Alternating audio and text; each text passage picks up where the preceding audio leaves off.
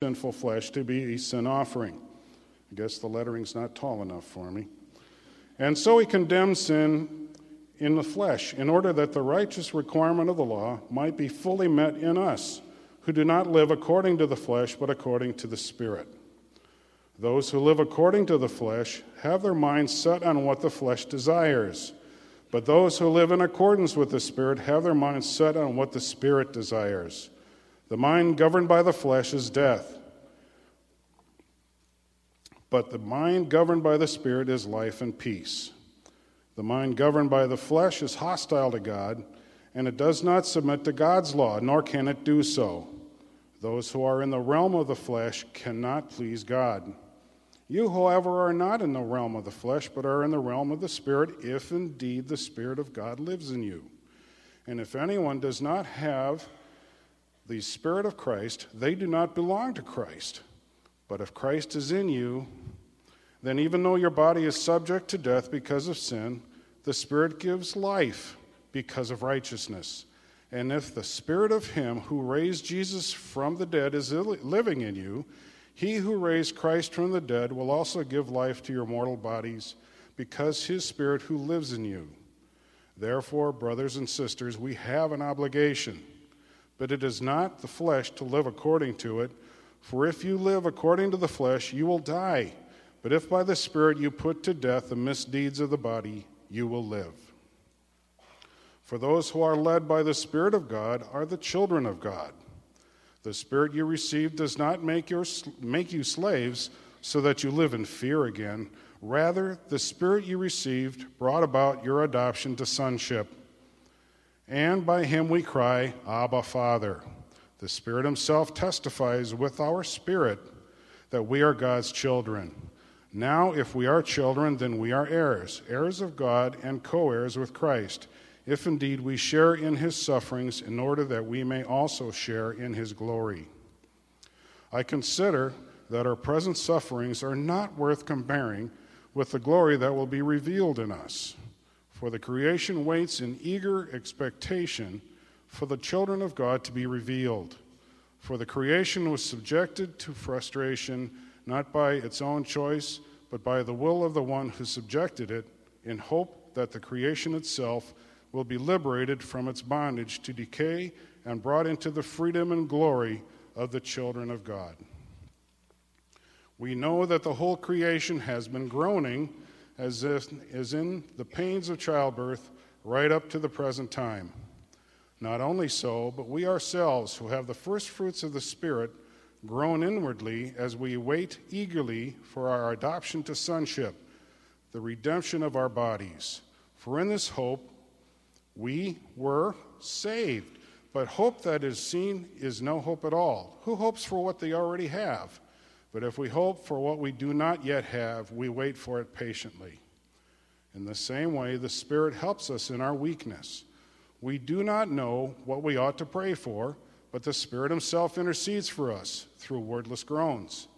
And he who searches our hearts knows the mind of the Spirit, because the Spirit intercedes for God's people in accordance with the will of God.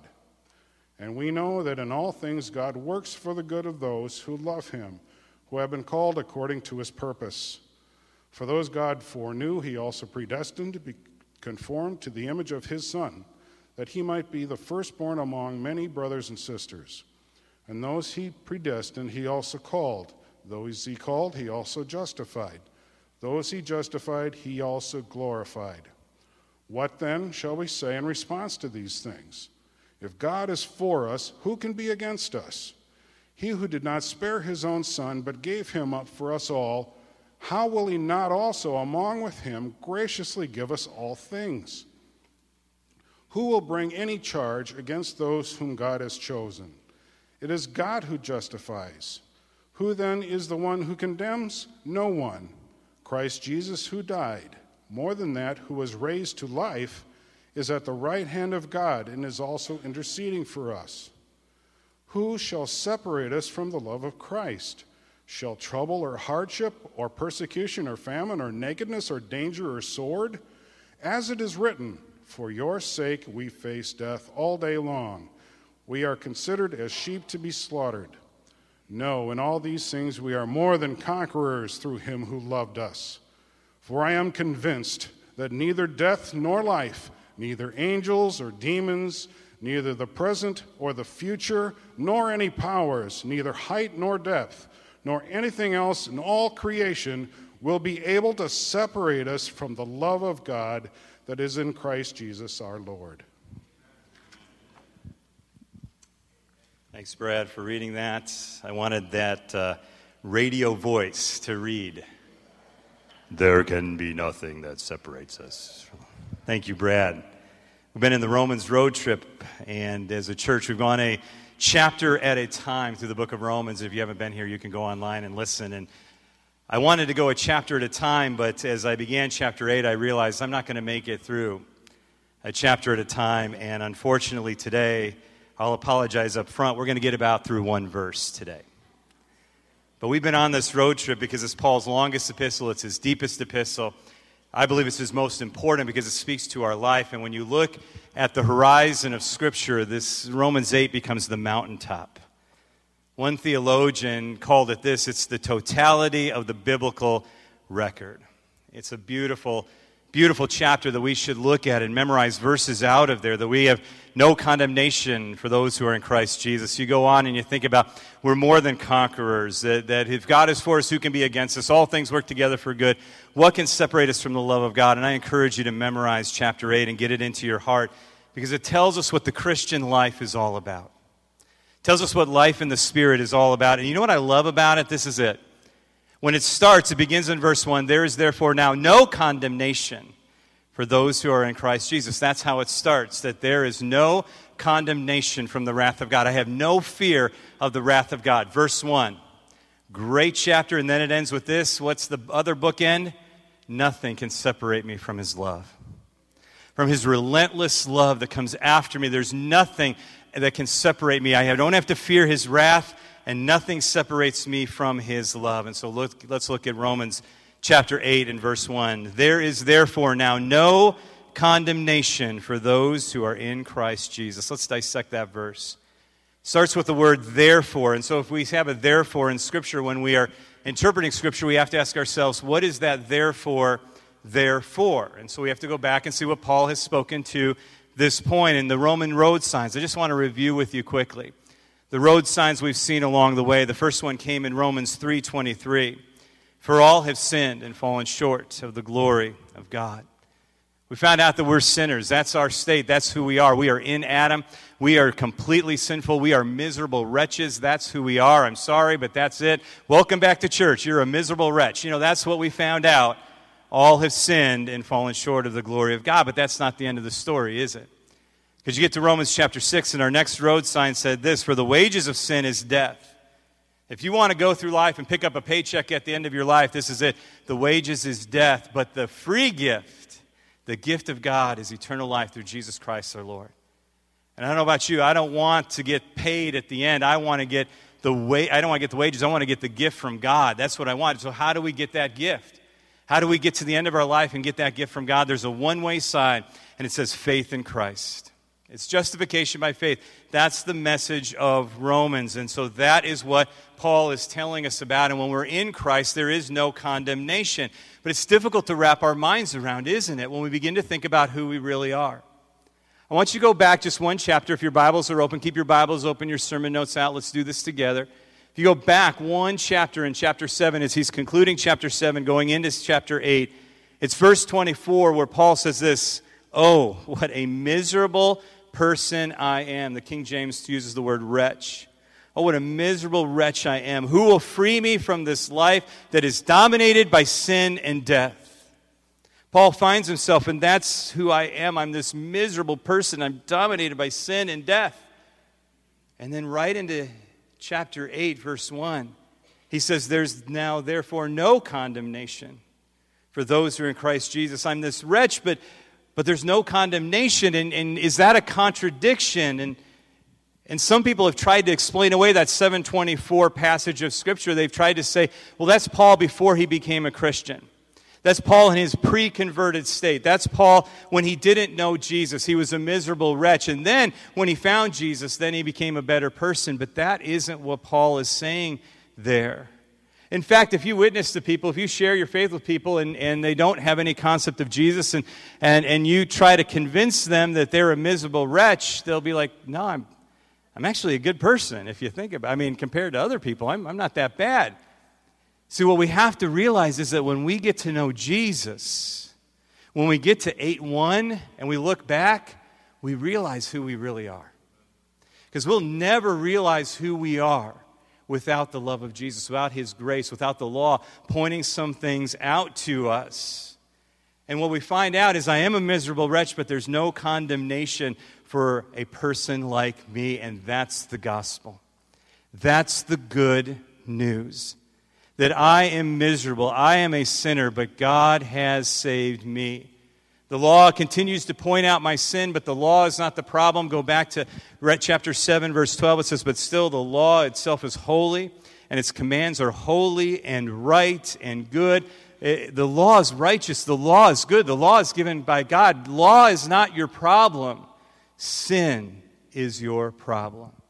That sin that gets inside of us and begins to deceive us and pulls us away from the things of God and promises us fulfillment, and we go that way, and it always ends in dissatisfaction.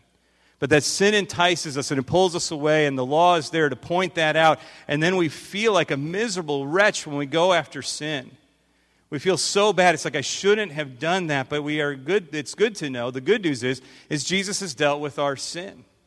He's dealt with our sin because we actually are dealing with what we call two simultaneous states at the same time. And I'm going to write these on the board. It's kind of like a ledger sheet, if you will. And so what I find myself, and if I'm describing myself when the law looks at me, when I think about the miserable wretch that I am, I begin to look at it this way, that I am weak.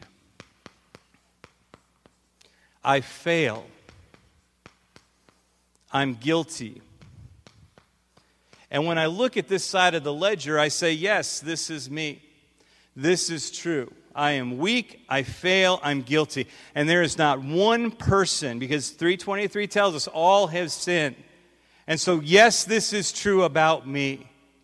But what's awesome about the gospel of God is that He doesn't leave us in that state, but He takes us on to the other state where we are loved, where we're safe, where we're secure. And is this me? Am I loved? Am I safe? Am I secure? Yeah, that's me too. That's me too. These are these two simultaneous states that are going on inside of me, and that's where I find myself. And to think that I'm weak and I fail and I'm guilty, but yet I'm loved, safe, and secure, it's almost too good to be true. How can this be? When is this a reality? And who is this for, that I can walk in this state even though I am a sinner? And so I want you to look at that passage of Scripture with me, verse 1 again. When does this happen? It says, therefore, now there is no condemnation. In your Bibles, underline or highlight the word now. This is not a future state. Well, someday I'm going to be loved, safe, and secure when I get to heaven. But right now, I am loved, safe, and secure. Romans chapter 5, verse 1 says, therefore, having been justified by faith, we have peace with God through our Lord Jesus Christ. I stand in grace right now. Not someday, but now. But if I don't have God's grace, if I'm not with Christ, I don't have it right now. This is my state right now. That is who I am. If I don't have grace, I do stand condemned. I stand condemned because I was born, in chapter 5 tells me I'm born in Adam. And I'm part of this group, this human race that has sin, that is weak, that does fail, that is guilty. I find myself there right now. So how do I get out of the state and move into the other state and to live in that state? Who is this for? And this is for those who are in Christ. And we talked about that in Romans chapter 5. But I want you to notice, and in verse 1, the word in. There's no condemnation for those that are in Christ Jesus. Highlight that. Underline that in your Bible. Get that inside of you. This idea of being in Christ is so important to Paul. He uses it in all his letters over 160 times. He says, you must be in Christ. And he talks about being in Christ or Christ in you, that there's this relationship with Christ, that we must be in Christ. 2 Corinthians chapter 5, verse 17 says, therefore, if anyone is in Christ, the new creation has come, the old is gone, the new is here. See, we can live in this side when we are in Christ, loved, safe, and secure. There's something beautiful about that. I love the idea of being in Christ and living in that relationship with Him. So I'm in Christ, but the problem is I'm also in this world, and you're in this world. And there will be a day when we are in Christ, when we see Him face to face, and there will be no more possibility of sin. There won't be any need for grace because we're going to be with Jesus. And we're going to be free from that sin. But right now, you and I are constantly bombarded by sin. We are constantly tempted. We constantly go through these phases because these are two simultaneous states. I am weak, I do fail, I am guilty, and I find myself on that side of the ledger more often than not. And there's a temptation that I want to talk to you about today, and I want you to be careful of, because when we find ourselves on this side of the ledger where I'm fail and I'm weak and I'm guilty, there's this temptation to work harder. That I'm going to try and do better. When the law points out how weak and frail and guilty I am, I'm going to do better. Do you remember who's writing this? It's Paul the Apostle. If there was anybody that before he came to Christ was a good person, a Pharisee of Pharisees, a person that followed every part of the law that was possible, he tried to do everything right. And what does he say? I count it all as garbage. So there's this temptation, I'm going to do better, I'm going to try harder, I'm going to do more. And I want to tell you that you'll never be able to get out of it. In fact, the more you try, the worse it gets. Because your conscience will get stronger and it'll start accusing you more. And the law will be at work in your heart. And again, you will go and you'll feel weaker and fail more and feel more guilty. And all these things will happen in your life. You don't want to be there. Because as strong as this side of the ledger might be, this one's stronger. Do you remember Romans chapter 5 and verse 20? Where sin abounds, grace abounds more. So whatever the bottom line of this side of the ledger is, this one's more. And this is the side that you live on when you are in Christ. I love that because when I feel weak and I fail and I'm guilty, I feel so bad. But then I have to walk onto this side and realize that I'm in Christ. And if I kind of summed up this whole message into one sentence, it's this. It is an amazing, amazing thing that God would take a miserable wretch like me and a miserable sinner like you, and He would write in His love letter to you that there is therefore now no condemnation, that you don't have to fear God's wrath, and nothing can separate you from the love of God. That's the good news. That's the message as we begin, as we open up into Romans chapter 8. But I do want to say this and say it very clearly, that there is no grace outside of Christ. You need to be in Christ. You need to be with Him. So how do you get this state of being in Christ? How do you get this state where I know I'm this side because I'm in Adam? I get that I'm this, but how do I get here where I know I'm loved and I'm safe and I'm secure? How do I get there? Ephesians chapter 1 and verse 13 says this, and you also were included in Christ when you heard the word of truth, the gospel of your salvation. Having believed, you were marked in Him with a seal, the promise of the Holy Spirit. I love this. Look at that. First of all, in Christ. You're included in Christ. How do we get included in Christ? By hearing the word of truth, by hearing the word, by hearing the gospel. And then, look at the next part, having believed. Having believed, that you believe in your heart when you hear the gospel preached. You don't get to the other side by trying to be good, by trying to please God, by trying to jump through hoops. You get to the other side by being in Christ, hearing His word and responding to His word, by believing in your heart. And that's how you get in Christ. That becomes our identity. Your identity is no longer in this world, although there might be two simultaneous states taking place. You don't live in this world anymore, spiritually speaking. Your identity is not found in Adam. Your identity is found in Christ. And when your identity is in Christ, there's no condemnation right now. Right now. I want you to know who you are. It was a while ago, and we have these days in the winter, as you know, where it gets so cold out that you're not even supposed to walk outside. And I was driving down Dempster on the other side of Mount Prospect on one of those days. There's snow on the ground, bitterly cold. And I was driving down. I was heading somewhere for a meeting, and I was kind of rushing to get there. And I saw an old woman in a housecoat, not even walking on the sidewalk, but walking through the snow. And I knew something was wrong. It just wasn't right. There was something wrong. And I knew that I just pulled into the first parking lot I could, and I went over to her, and I said, "Can I give you a ride somewhere? Are you going somewhere? Can I take you somewhere?" And she goes, "I don't know where I'm going."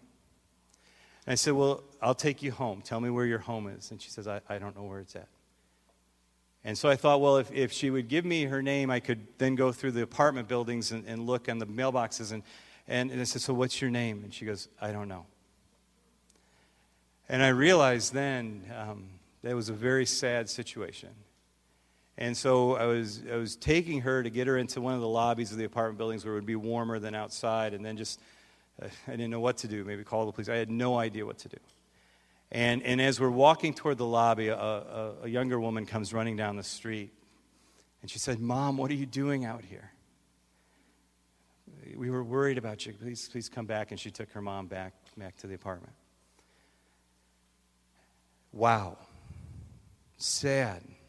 And some of you may even be dealing with that even now. Those are hard situations. Those are difficult situations. But allow me to bring that into the spiritual realm.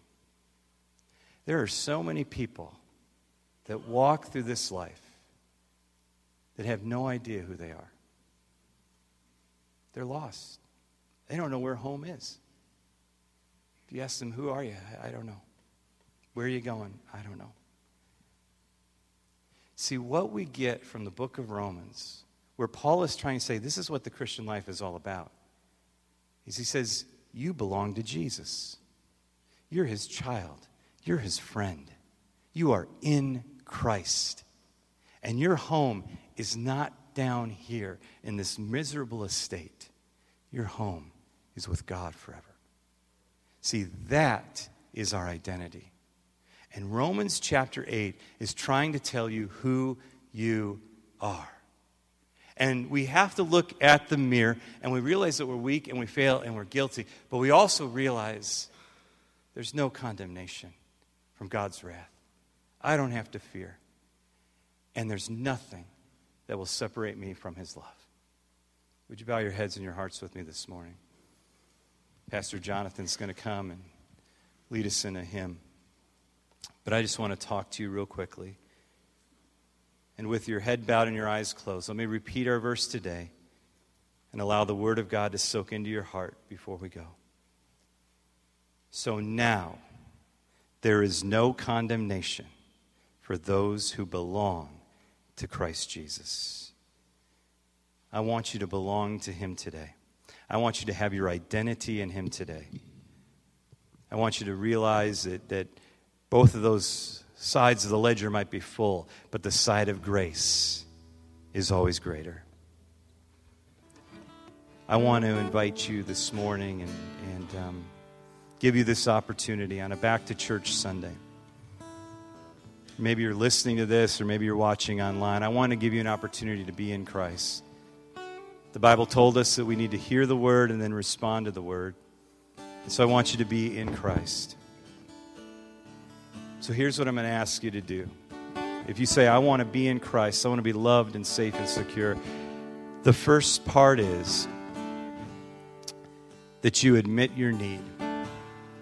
You admit that you're weak and that you fail and that you're guilty. Admit your sin. Turn from your sins.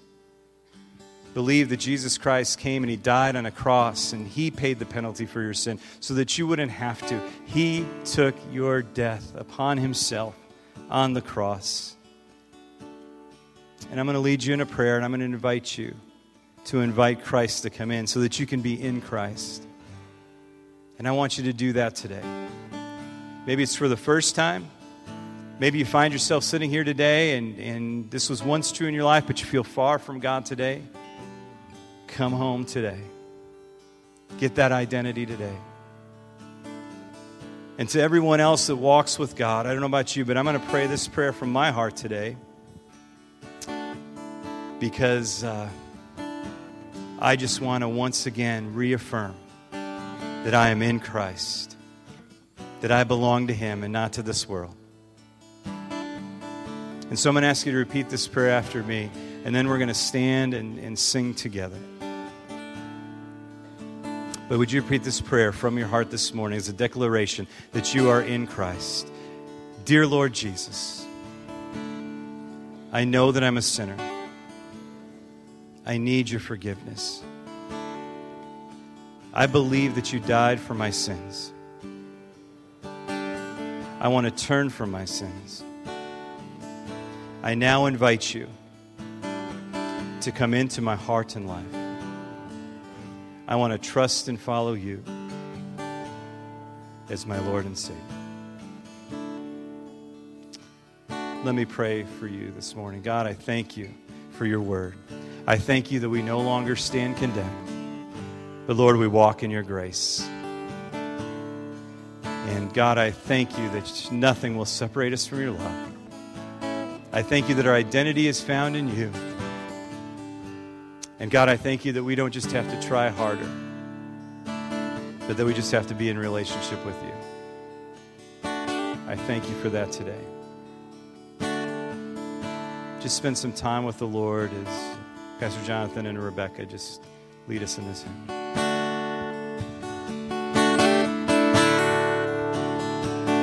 How deep the Father's love for me, how vast beyond all measure, that He should give His only Son to me, a wretched treasure. And how great the pain of sealing loss. The Father turns His face away as wounds which mar the chosen one bring many sons to glory.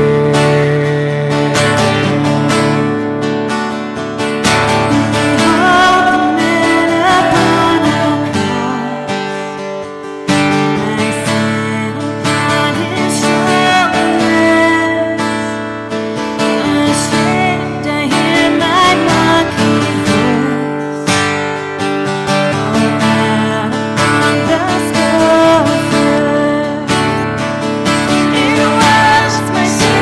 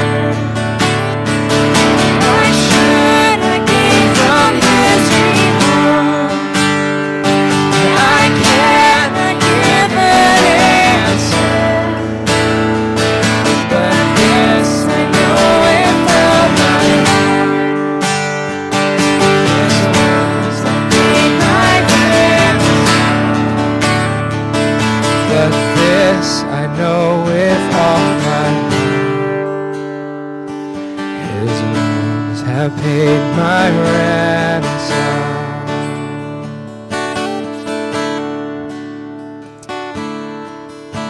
The line in the song that captured my heart when talking about how deep the Father's love for us was that He gave His only Son to make a wretch His treasure. Wow. God loved us so much. He didn't want to leave us the way we were, but invited us to be His treasure. I love the gospel. I love the Lord. I love what He's speaking to us. And it's hard not to keep smiling when you're talking about Romans chapter 8. But I am very excited about where God's taking us in the weeks to come. And I just want to invite you to be a part of church and to dive in and to grow in the Lord. I invite you to read chapter 8 over the next several weeks and really allow it to get inside of you, to be a part of a church family, to share your faith. All of those things are so important. And again, if you gave your heart to Jesus Christ, there's a packet up front. Just feel free to come up and take one. They're free. They got a Bible in there. Talks about the Christian life and just encourages you. If you need special prayer, I'll be down front over where I sit, and I'll pray for you this morning. Prayer team members will be with me. And if you need special prayer today, we're here for you for that. Would you stand for the blessing of the Lord this morning? I don't think there's any greater blessing than Romans chapter 8. We walk in that. But today, receive the blessing of the Lord as we go. May the Lord bless you and protect you. May the Lord smile on you and be gracious to you. May He show you His favor and give you His peace. God, I thank you for that blessing. God, I thank you for your love, God. I thank you that we are in Christ this morning. And God, we just love you. We honor you. And God, we pray that you would keep us safe and keep us strong until we can gather together again as the church and worship you. In Jesus' name, amen. If you'd like to spend a little more time with the Lord, you can do that here in the sanctuary. If you need special prayer, I'll be down front. But out in the lobby, there's so many things to sign up for, whether it be the picnics or the men's event, women's events, classes that are coming up, the webinar. Go out and sign up, but do not leave without fellowshipping with one another, your brothers and sisters in Christ. It was great to see you this week, and I'll see you next week here at church.